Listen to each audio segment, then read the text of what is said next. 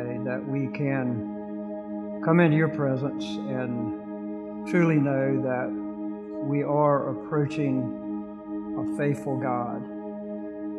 Everything in life points to the fact that you are faithful. And today we may have some struggles, but in our struggles, I pray that you'll teach us straight from your holy word today that we definitely have a God who is faithful. Thank you that we can put our trust in you and know that we're in good hands. In Jesus' name, amen. Well, today I want to remind us that God's Word is a constant book of encouragement. And we do have a very encouraging message from God's Word today. We're being constantly reminded in our world, though, that these days that we're a part of are unique days. Whether enemies that we're facing are physical and visible, or whether they're invisible, enemies are real, and we are facing some real enemies today. The mayor of a city about 60 miles from here shared this week that his area has not reached the peak of deaths from our invisible enemy, COVID-19. He's very concerned about his citizens, about the people who live within his city.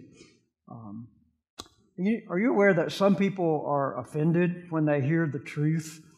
A number of years ago, a lady was in a church where I pastored, and every Monday she would come and she would water the plants in the lobby of our church.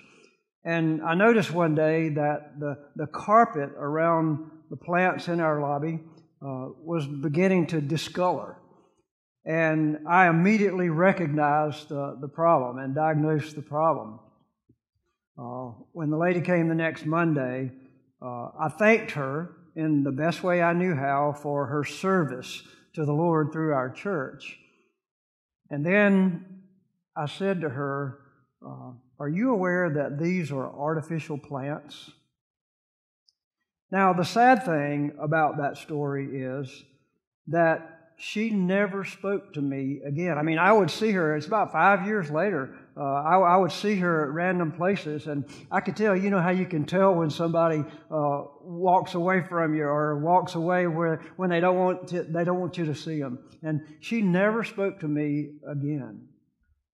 Some people just don't want to hear the hard truth, the real truth. United Nations reports that there are 195 countries in our world that are a part of the United Nations. Of the 195 countries in the world, 185 of those countries are battling this enemy called COVID-19. And I would suspect that the other 10 are countries that are so poor that they do not even have ways of testing for COVID-19. And so that's why the world has declared that we are in a pandemic. Everybody in the world is facing this enemy. This sudden, unexpected crisis that we are all in can be a wake-up call for us. In Psalm 44, God's people had been attacked and they had been devastated. And this psalm is another national lament in our Psalms.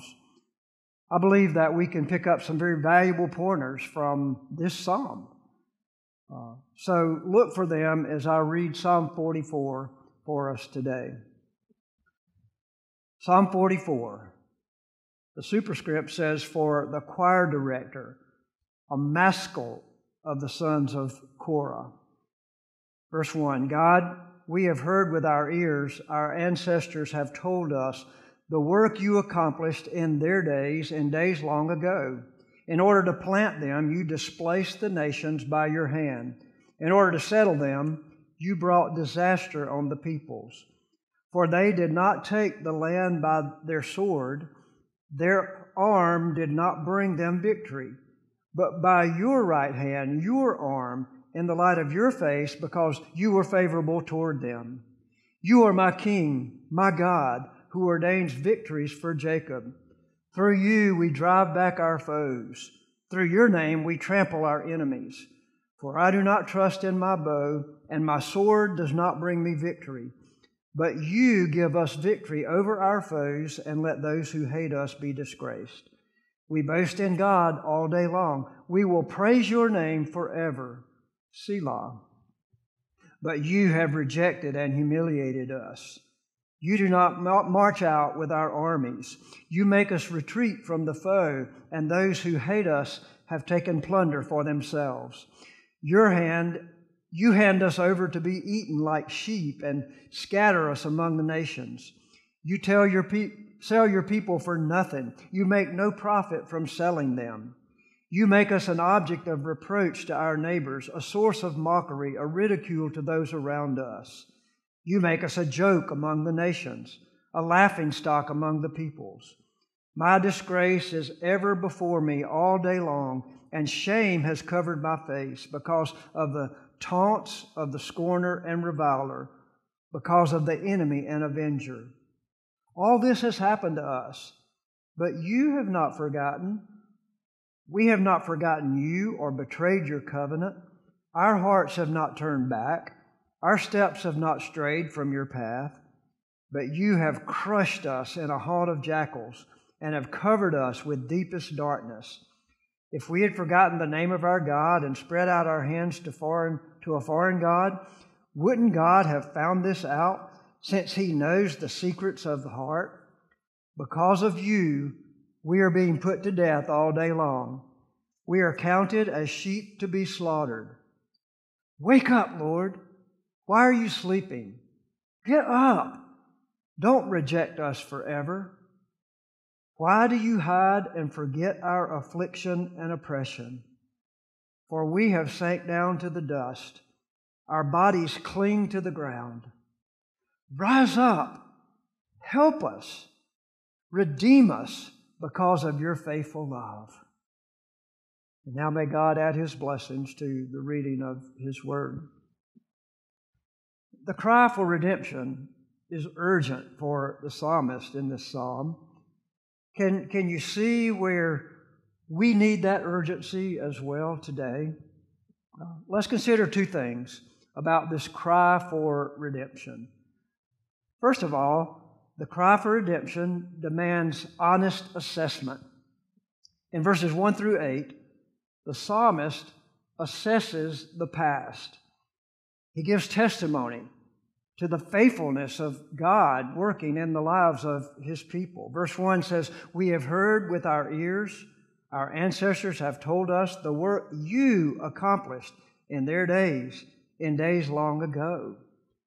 When he's talking about days long ago, he's describing how faithful God had been in leading His chosen people out of bondage in Egypt and leading them through the wilderness under the leadership of Moses to the promised land. In verse 2, then, the psalmist describes how God restored His people to the promised land. Verse 2 says, "In order to plant them, you displaced the nations by your hand. In order to settle them, you brought disaster on the peoples." And so the psalmist is giving credit to God for taking the lead in opening the door for His chosen people to enter back into the land that God had promised Abraham many, many, many years ago. And the reference is to God using Joshua to conquer the Holy Land. In verse 3, the psalmist affirms that God loved His people and He gave them identity.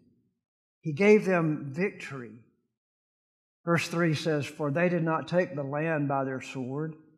Their arm did not bring them victory, but your right hand, your arm, in the light of your face, because you were favorable toward them."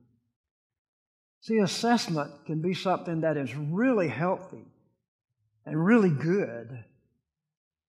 I have great memories of playing college football.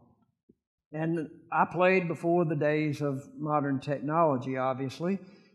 Today, most major colleges constantly monitor the health of their players. They have these practice helmets that they put on that monitors weight changes and monitors vital symptom changes electronically. So if somebody is not healthy, or if somebody is not eating the right things or exercising in the right amount, these electronic devices point that out in the life of the athlete. We had this giant chart posted by the exit door going out to our workout facilities and our practice facility. And every day when we went out of the locker room, before we stepped out of the door to go onto the practice field, we had to chart the weight as we stepped up on this giant scale. We stepped up on it and we had to weigh ourselves, and we then had to write our weight on that giant chart. And then when we would finish practice, we would go in, take a shower, and put our clothes on, start back out the door. And as we started back out the door, we had to step back up on that scale, and we had to weigh out. And so that weight scale and charting those weight scales became an assessment tool, the only one and the best one that we had in the day that I played, where we could monitor our health and assess our health as well. Based on the assessment of the past, in verses 4 through 8, the psalmist turns to giving honest praise to God. He's already assessed that God was great, but then look at verse 4. He turns to actually praising God. He says, "You are my King, my God, who ordains victories for Jacob." So based on his honest assessment, he gives his heartfelt praise to God. Verse 5, he says, "Through you we drive back our foes. Through your name we trample our enemies." You see where the credit is going for the good things that have happened in the past. As he assesses the past from his life, he gives credit and he gives praise to God. Then in verses 6 and 7, he assesses the fact that the Israelites fought. Literally, they went out to war led by Joshua. They fought the battles, but God is the one who destroyed their enemies and gave them the victory. Verse 6 says, "For I do not trust in my bow, and my sword does not bring me victory, but you gave us victory over our foes, and let those who hate us be disgraced."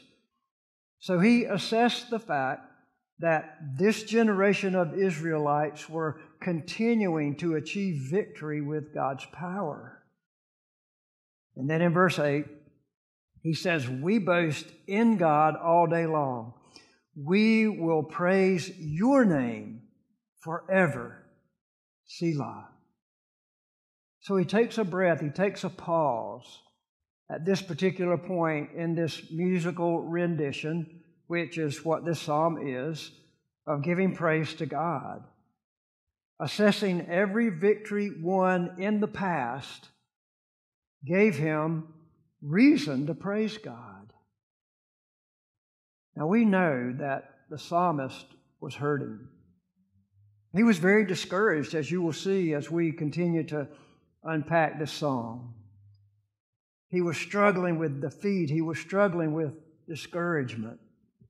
But in his heart, he was able to assess the blessings that God had given and brought into his life from his heritage up to this point in his life. Let me ask you, when was the last time you assessed your life? Especially in relationship to the way God has given blessings to you in your life up to this point.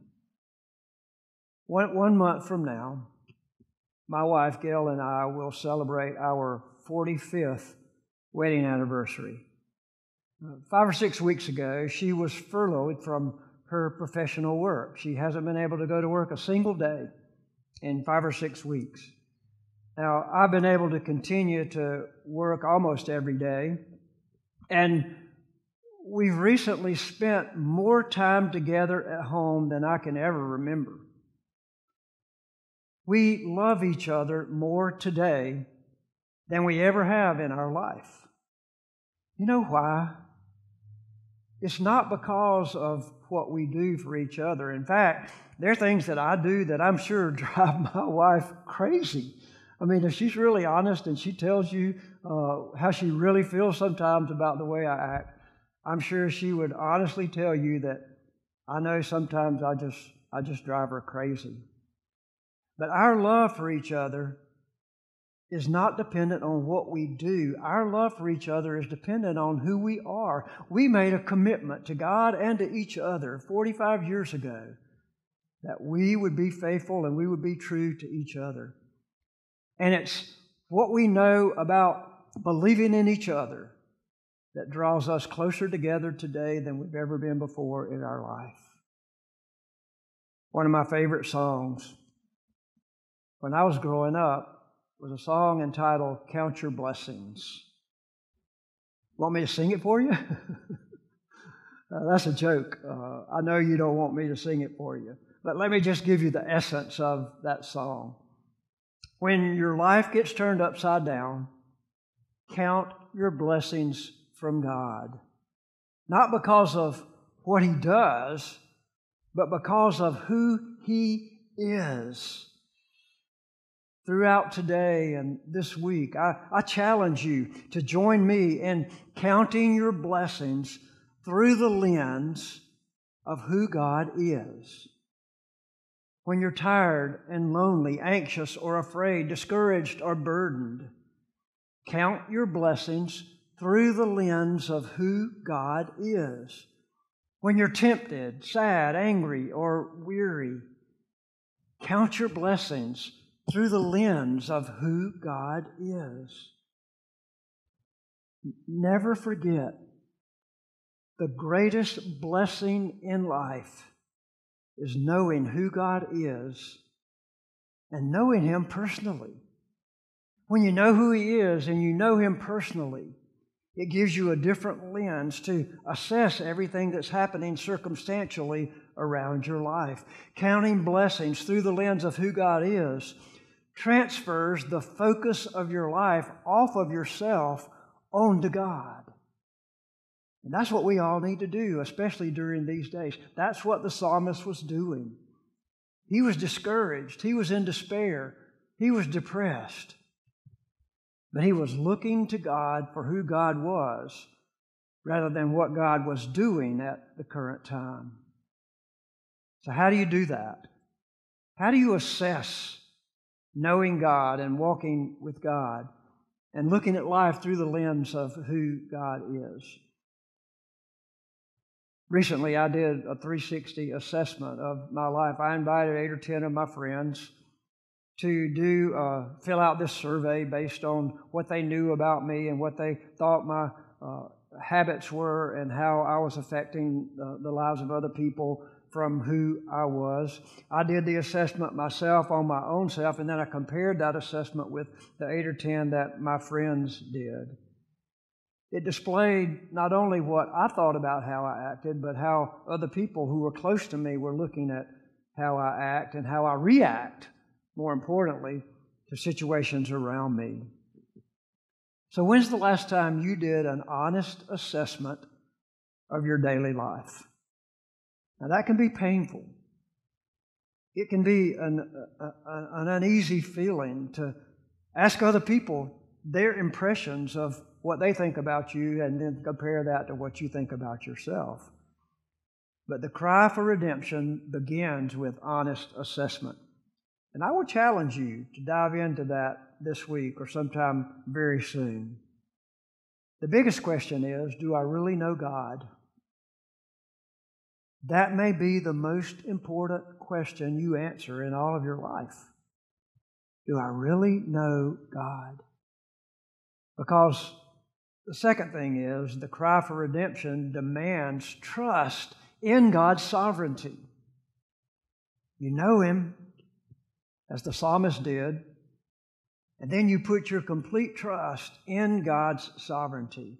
Now, if you look at the words of the rest of this psalm, you notice a shift in the way the psalmist was approaching God and the way he was approaching life. He starts out by praising God, and that's a really good thing.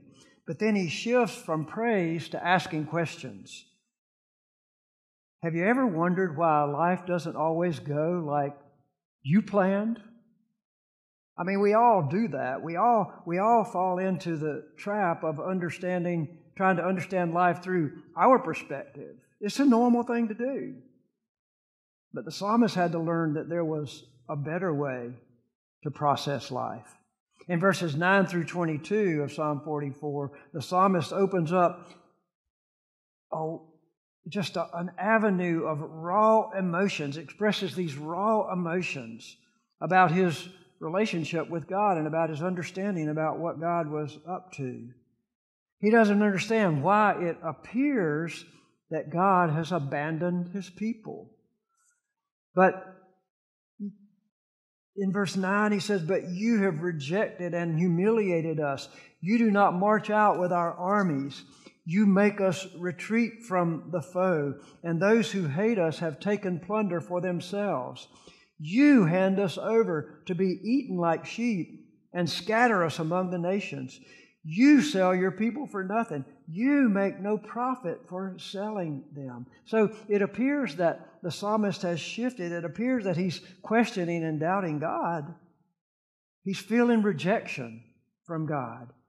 He's feeling humiliation, like God doesn't really care about what his people are going through.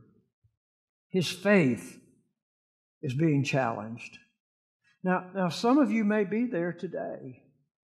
Some of you may be having these same feelings about your faith being challenged in the situation that you're facing personally.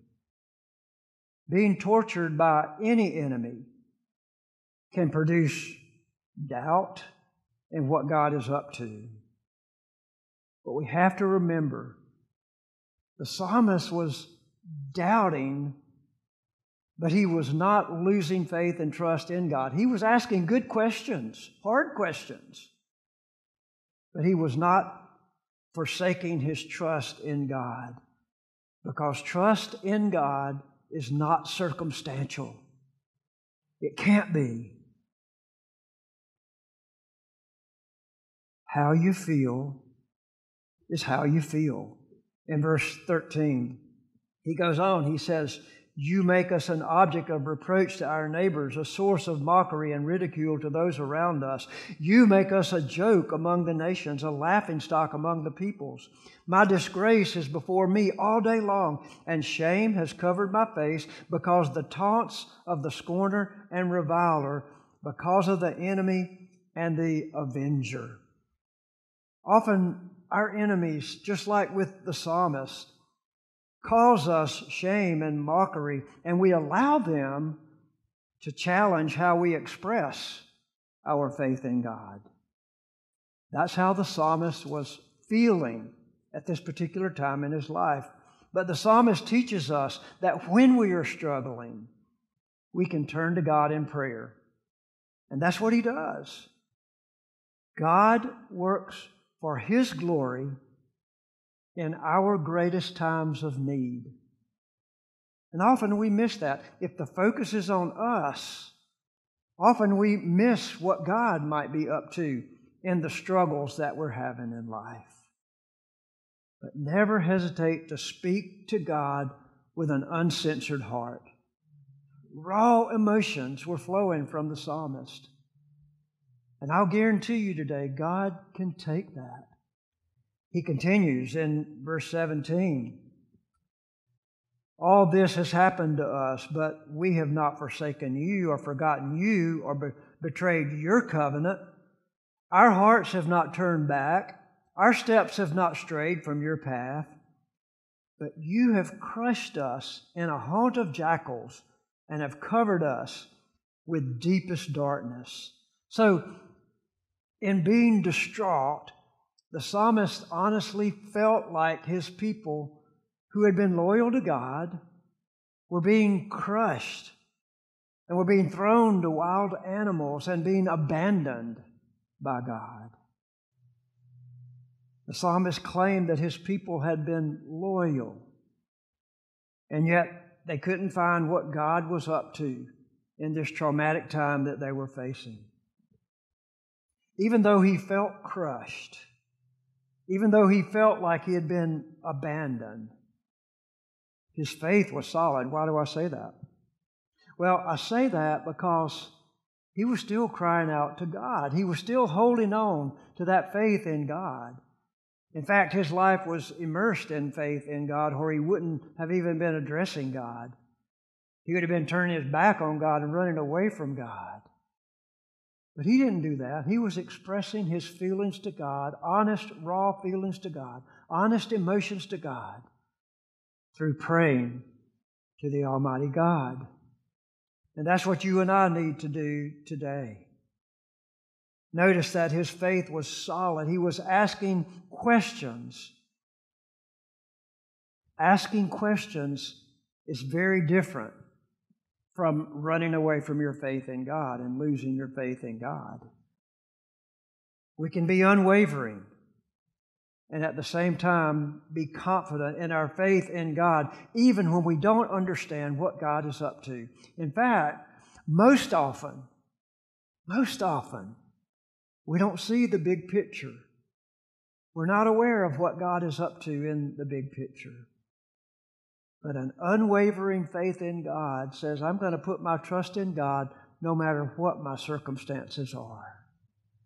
The psalmist was feeling inwardly and outwardly that he was blameless before God. And yet God was continuing to crush him. And so in verse 20 he asked, if we had forgotten the name of our God and spread out our hands to a foreign God, wouldn't God have found this out? Since he knows the secrets of our heart. See, there was a genuine understanding of the vast knowledge of God working in history. But in verse 22 he says, because of you, we are being put to death all day long. We are counted as sheep to be slaughtered. Wake up, Lord. Why are you sleeping? Get up. Don't reject us forever. So I think you would agree with me that it's natural to question God when people we love are suffering, when people we love are hurting, when people we love are puzzled and discouraged. The psalmist was asking great questions, but he was not questioning his faith in God. You have to remember that. That's a great principle for any time you're going through a struggle, a trial in life.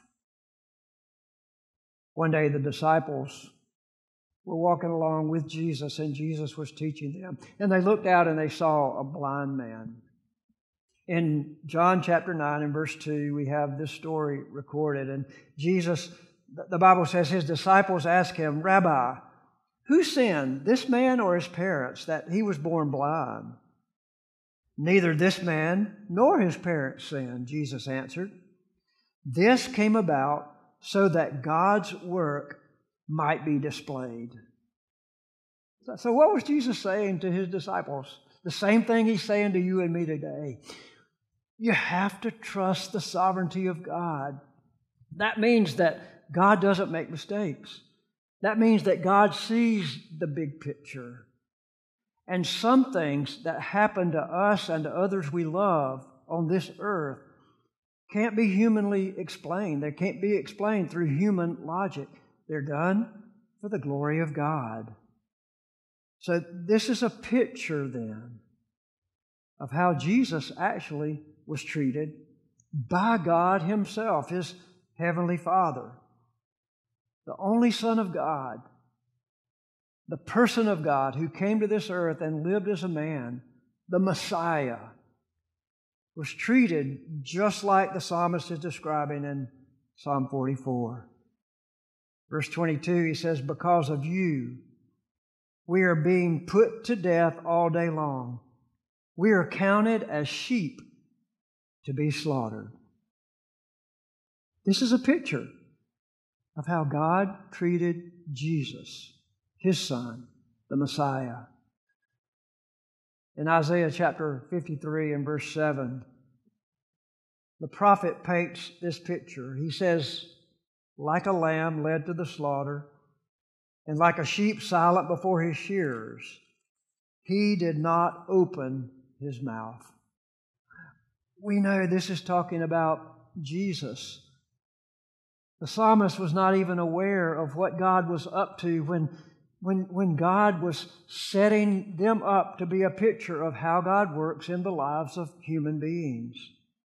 Jesus, God's sinless Son, sacrificed His life on the cross for you and me, for every human being that's ever been born. The cross that Jesus hung there and died on teaches us that pain has a voice, but pain does not have the final answer. Jesus died on the cross so that He could have the final word over death and over sin. Romans chapter 8 and verse 36 reminds us that believers should expect suffering when we live our life as a believer in Jesus. Just like Jesus experienced suffering, we do as well. Romans 8:36 says, because of you, talking about God, because of you we are put to death all day long. We are counted as sheep to be slaughtered. How's that for heretical prosperity gospel that's so prevalent throughout our world today? I think if one thing COVID-19 has done for us, it's helped us realize that most areas of life that really count, we are powerless. We are out of control. And God controls the things that are really important in life. In Desiring God, an article in Desiring God, John Piper cites another article from Mission Frontiers magazine. And I want to share just a little brief part of that article with you today. In 1983, the Sudan was declared an Islamic republic. Sharia law was imposed on all the country's citizens. Since that time, thousands of believers in Jesus Christ have been slaughtered simply for their faith in Jesus. Now, Piper closed the article, and here's why I'm referencing it today. I want to give you a quote. Quote, the effect this story has had on me is to make me want to die for Christ. And while I live, to live as radically as I can. It makes me wake up in the middle of the day screaming against the American dream of wealth and comfort and fashion and big retirement accounts and new cars and multiple houses and aimless nights in front of the TV. God never promised ease in this world. Through many tribulations, we must enter the kingdom of God. But if I say it, I better live it. Please pray for me. End of quote. See, God may seem to be asleep, but He's not. But God will not be rushed, and God will not divert from His plan to bring salvation to the people of the world like you and me. He knows what He's doing. And that's why it's imperative and compelling for us to trust in Him. That's why I say there is great encouragement in this psalm from the heart of the psalmist. The psalmist is so much like you and me. And we need to understand that God has a plan, and it's a plan of unfailing love, merciful love for those who would follow Him and know Him and call on Him. So the cry for redemption produces trust and praise. In James chapter 1, verses 2 through 4,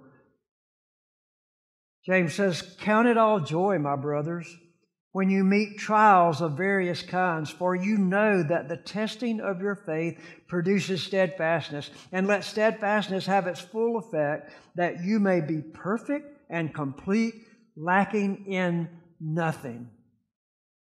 That's exactly what the psalmist has expressed in verse 8. Remember in verse 8 he says, we boast in God all day long. We will praise your name forever. There's the faith. It's in spite of these circumstances that we now know about that was going on in the psalmist's life. He still placed his faith and trust in sovereign God. And that's why he says in verse 24, why do you hide and forget our affliction and oppression? For we have sunk down to the dust. Our bodies cling to the ground. Rise up. Help us. Redeem us because of your faithful love. Do you see it? The redeemed call on God when we are afflicted, when we are oppressed, when we are discouraged. The appeal that the psalmist was making is the same appeal that you and I can make today, and that is make the appeal to God and make the appeal for the honor of God, the glory of the sovereign, unfailing God. The same God that the psalmist was putting his trust in is the same God today that you and I are called to put our faith and put our trust in. You can't receive and understand the love of God without trusting and praising Him, regardless of the circumstances that are going on around us. And that's why I say that the redeemed put our faith and trust in our sovereign God. So hope for the future of our world today lies within trusting Almighty God, regardless of our circumstances. The redeeming power of God is available to all who will call on Him today. And I appeal to you to find the encouragement that we can have in God by putting our total trust in His redeeming love for you and me today. The word redeemed is an interesting word. It means to be bought back. Why do we need to be bought back today? Well, the reason we need to be bought back is because we're sinners. The Bible says all have sinned and fall short of the glory of God. There's none righteous, no, not one. We're sinners. And our sin separates us from God. We were created to have a relationship with God. And when we sin, we separate ourselves from God. And so we need redemption because of our sin. And God has provided that for you and me today. All of life, including suffering, is under God's loving care. This sudden, unexpected crisis that we're facing today can be a wake-up call. The psalmist, look at it, the psalmist was calling on God to wake up. But even as he was calling out to God for God to wake up, God was literally calling the psalmist to wake up. And that's the same for you and me today. God is calling us to wake up, put our trust in Him, put our total faith, the weight of our life, totally in His hands. Such a time as this can devastate people, or it can cause people to seek God. I was in a conference call this week with a number of pastors in our county, and I simply asked the question, guys, what do you see going on around you today? Is what we're experiencing causing people to turn back to God? Oh, how my prayer would be that that would be the case. I hope I'm not seeing everything there is to see, but I don't see it. I don't see people turning back to God. And I pray and plead with people as I plead with God for Him to continue to be merciful toward us and call us back to Himself so that we can be redeemed and so we can put important things as the priority of our life. See, God doesn't want us social distancing from Him. He wants us drawing closer to Him than we've ever been before so He can wrap His arms around us and draw us to His love.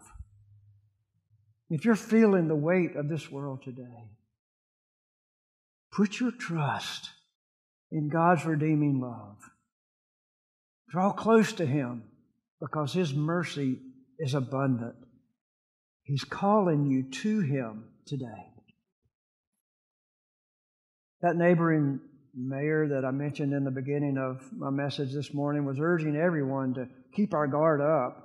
He was doing that because he genuinely cared about the people in his circle of influence. That's why I want us to ramp up in our lives the urgency of sharing the good news of Jesus Christ. See, this coronavirus pandemic, it'll pass. Life will go on. But the crisis of sin is the most important crisis for us to be reminded of today. And the cure for that crisis is a sure cure. And that is God's redeeming love. So God is calling us to wake up and know His redeeming love and share His redeeming love. This morning, I want us to look back and I want us to assess that God the Father, God the Son, and God the Holy Spirit created this world for His pleasure. He created this world in a perfect way, but man sinned against God, turned our back on God, and because of our sin, we moved away from God. But God, through His redeeming love, has provided for us a way for us to be restored, to be redeemed. Jesus, God's Son, became one of us. He was born of a virgin. He lived a perfect life. And then He sacrificed that life on the cross for your sin and for my sin. God wants to redeem us today through the blood of Jesus. And all we have to do is turn to Him and just cry out to Him and ask Him for forgiveness of our sin, repent of our sin, turn away from our sin, and turn back to Him. He became one of us so we can become a true child of His. And I challenge you to accept that gift that God is offering you today. Accept the victory that He offers you over death, that He won through the cross as He shed His blood, His redeeming blood for you.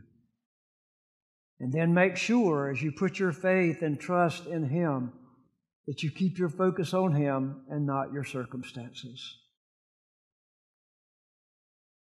In a moment, we're going to join together and sing about our living hope. And as we prepare to do that, I want to give you two simple application points to take with you today and through this coming week. First of all, I want to challenge us to praise God as we assess our past blessings. And remember, the greatest blessing that we've ever had or ever will have is our personal relationship with knowing God. Last week, we learned that as we studied Psalm 43, that it's always appropriate to pray, it's always appropriate to preach to ourselves, and it's always appropriate to praise God. So for the past 6 weeks, we have been with God in prayer and asking you to join us in prayer before each of these services. Today, I want you to assess that prayer life that you have. Are you resting in the awe of the presence of God? Are you? Are you confessing sins regularly and saying to God, I'm sorry, and showing Him that you're sorry by the way you allow Him to change the direction of your life? Are you constantly thanking Him for His available presence in your life? And are you depending on Him for help? Are you crying out to Him for help? See, those are the kind of things we pray about, and those are the kinds of things we ought to be preaching to ourselves about. And when we do that, when we are praying without ceasing and preaching to ourselves about the truth of the gospel of Christ, then and only then can we give praise to God, and then and only then will we be constantly giving praise to God. So assess, all these blessings today. And then finally, secondly, praise God by trusting His redemption through Jesus. You can never have a friend on this earth who can never be as close a friend as Jesus is to you. So bring Him into your life today. Walk with Him. Talk with Him. Let Him guide you today. Have you been redeemed? Acts 16:31 says, believe in the Lord Jesus Christ, and you will be saved. My prayer for you today is that you will believe in Him, and if you believe, when you believe in Him, you will celebrate Him through all the circumstances that might be circling in your life and around your life. God, I thank you today that you have loved us so much to bring us into this world and to offer us the ability to walk through this life with you. God, I know that for many people, life is tough right now. Some people are being crushed by isolation. Some people are being crushed by disease. Some people are being crushed by stress and problems that are occurring because of circumstances outside of our control. But thank you for reminding us today that no matter what's going on around us, we have a shelter. We have a redeeming shelter that we can put our faith and trust in. So even though we may be asking good questions, God, help us to never question how much you love us and the fact that you are sovereign. And I'm so glad for that today. Thank you that we can put our hope in you, our living hope. And thank you that we can celebrate that by singing together about that right now. In Jesus' name we pray. Amen.